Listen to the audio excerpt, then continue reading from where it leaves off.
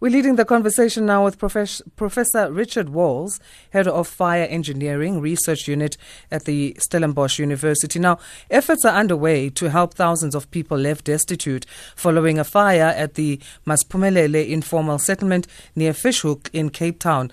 The fire, which broke out on Thursday, destroyed more than 1,000 shacks. The problem of shack fires has been with us for many years. So we're using this opportunity now to look at how else this problem can be solved, and to help us navigate this issue, the professor is joining us. Good morning, Professor Walls, and thanks for making time. Good morning, and good morning to your listeners. Good to be here.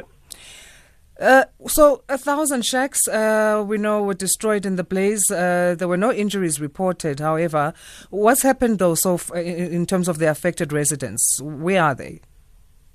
Well, immediately what happens, it'll depend on each area, but I mean, now it's a fight for survival for them. So they will be trying to salvage any materials they can get and now trying to rebuild. And in many of these fires, within 24, 48, 72 hours, you see a lot of homes popping up quite rapidly.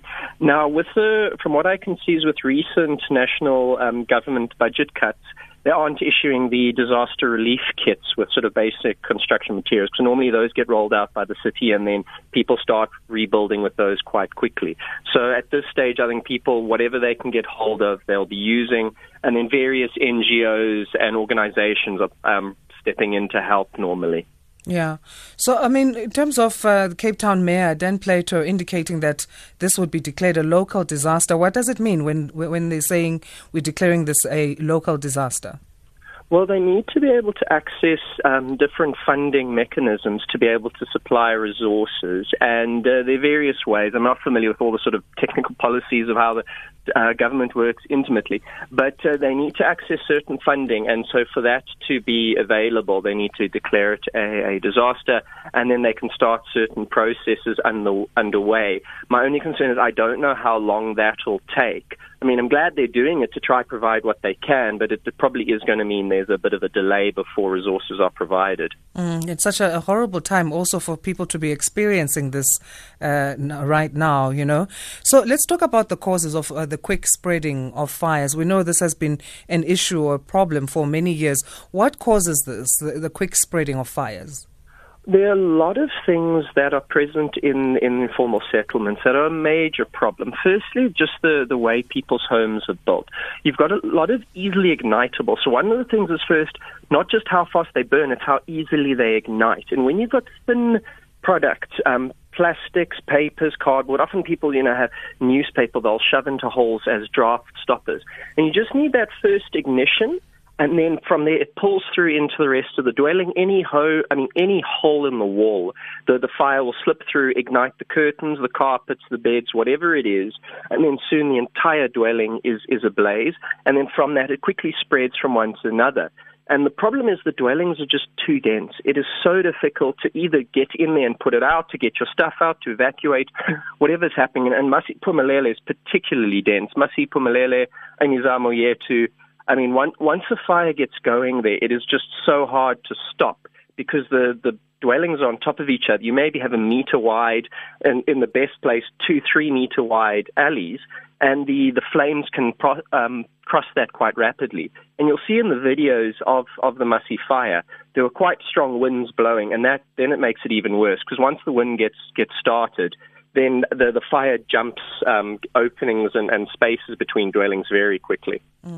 We're going to continue our chat. We just need to take a short break, talking to Professor Richard Walls, Head of Fire Engineering Research Unit at the Stellenbosch University. SAFM 104 to 107 nationwide. Leading the conversation. #SAFM Talking Point. We're talking about the problem of shack fires, and this has been with us for many years, and we're asking how we can solve this problem, and we're navigating just the issue in general with Professor Richard Walls, Head of Fire Engineering Research Unit at the Stellenbosch University. Professor Walls, you did research on this recently. In terms of, shack dwellers, are they educated in your, in what has come up in your study or research? Are they educated in terms of how to make sure that they stay safe and prevent shack fires? Well, yes and no. It depends on what you mean. I mean, firstly, the people in informal settlements are really doing the best they can. And one thing we must appreciate is fire may be number 5 on their list of priorities. They're trying to put food on the table. They're trying to keep their family safe from muggers and gangsters and all sorts of stuff. They might have medical problems, school issues, etc., etc. So with the limited resources they have, they stretch even further to try address those things, and then fire is often way down the list in trying to deal with things. There are ways and means in which fire safety can be improved, and definitely the community could be involved. And I think the sort of key couple of things that we can start looking at is firstly that a lot of people simply don't know the fire brigade number. In most areas, it's a 10-digit number that you should be dialing, depending on where you are. For instance, Cape Town 021 480 7700. And a lot of people will first phone the police. The police then send out a vehicle. Then the police relay it to the fire brigade. In that time, you may have lost 30 or 40 dwellings, depending on how fast the fires move. So that's one of the things, I think the key things we need to get through to community members, because I think the average person on the street, I mean, anyway, it doesn't matter where you're talking about, poor or rich, most people don't know the fire brigade number. Hopefully we'll have our national single number for emergencies soon. And then there are various other things. There are ways and means of improving fire risk in homes. We've actually just published a book on this recently. We'll be distributing that early next year. But it's not that there's one magic quick fix. It's a lot of things that have to work together, and communities to be involved, have water available, have buckets available, have early detection systems, etc., and then we can reduce the risk. The dwellings are too tightly packed and too combustible to ever get rid of the risk altogether and this rapid fire spread rates. All right. I mean, and it does speak to a housing issue, but we know there will be definitely challenges in making sure that that's sorted for every single South African. So in the meantime, what can communities do to assist?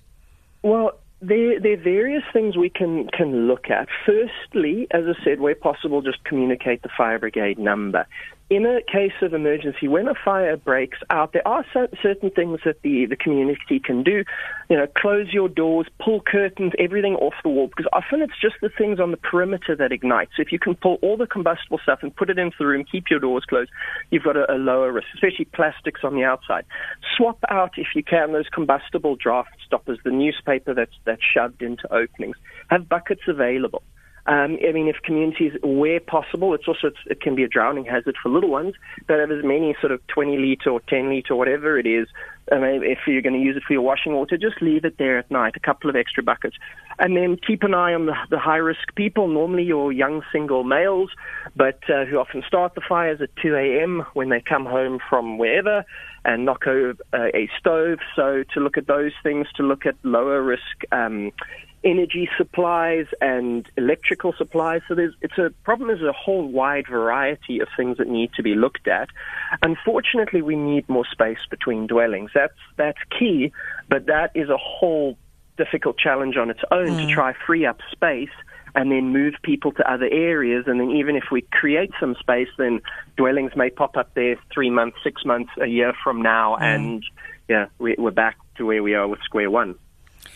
All right, well, let's leave it there for now. Professor, thanks again for your time this morning.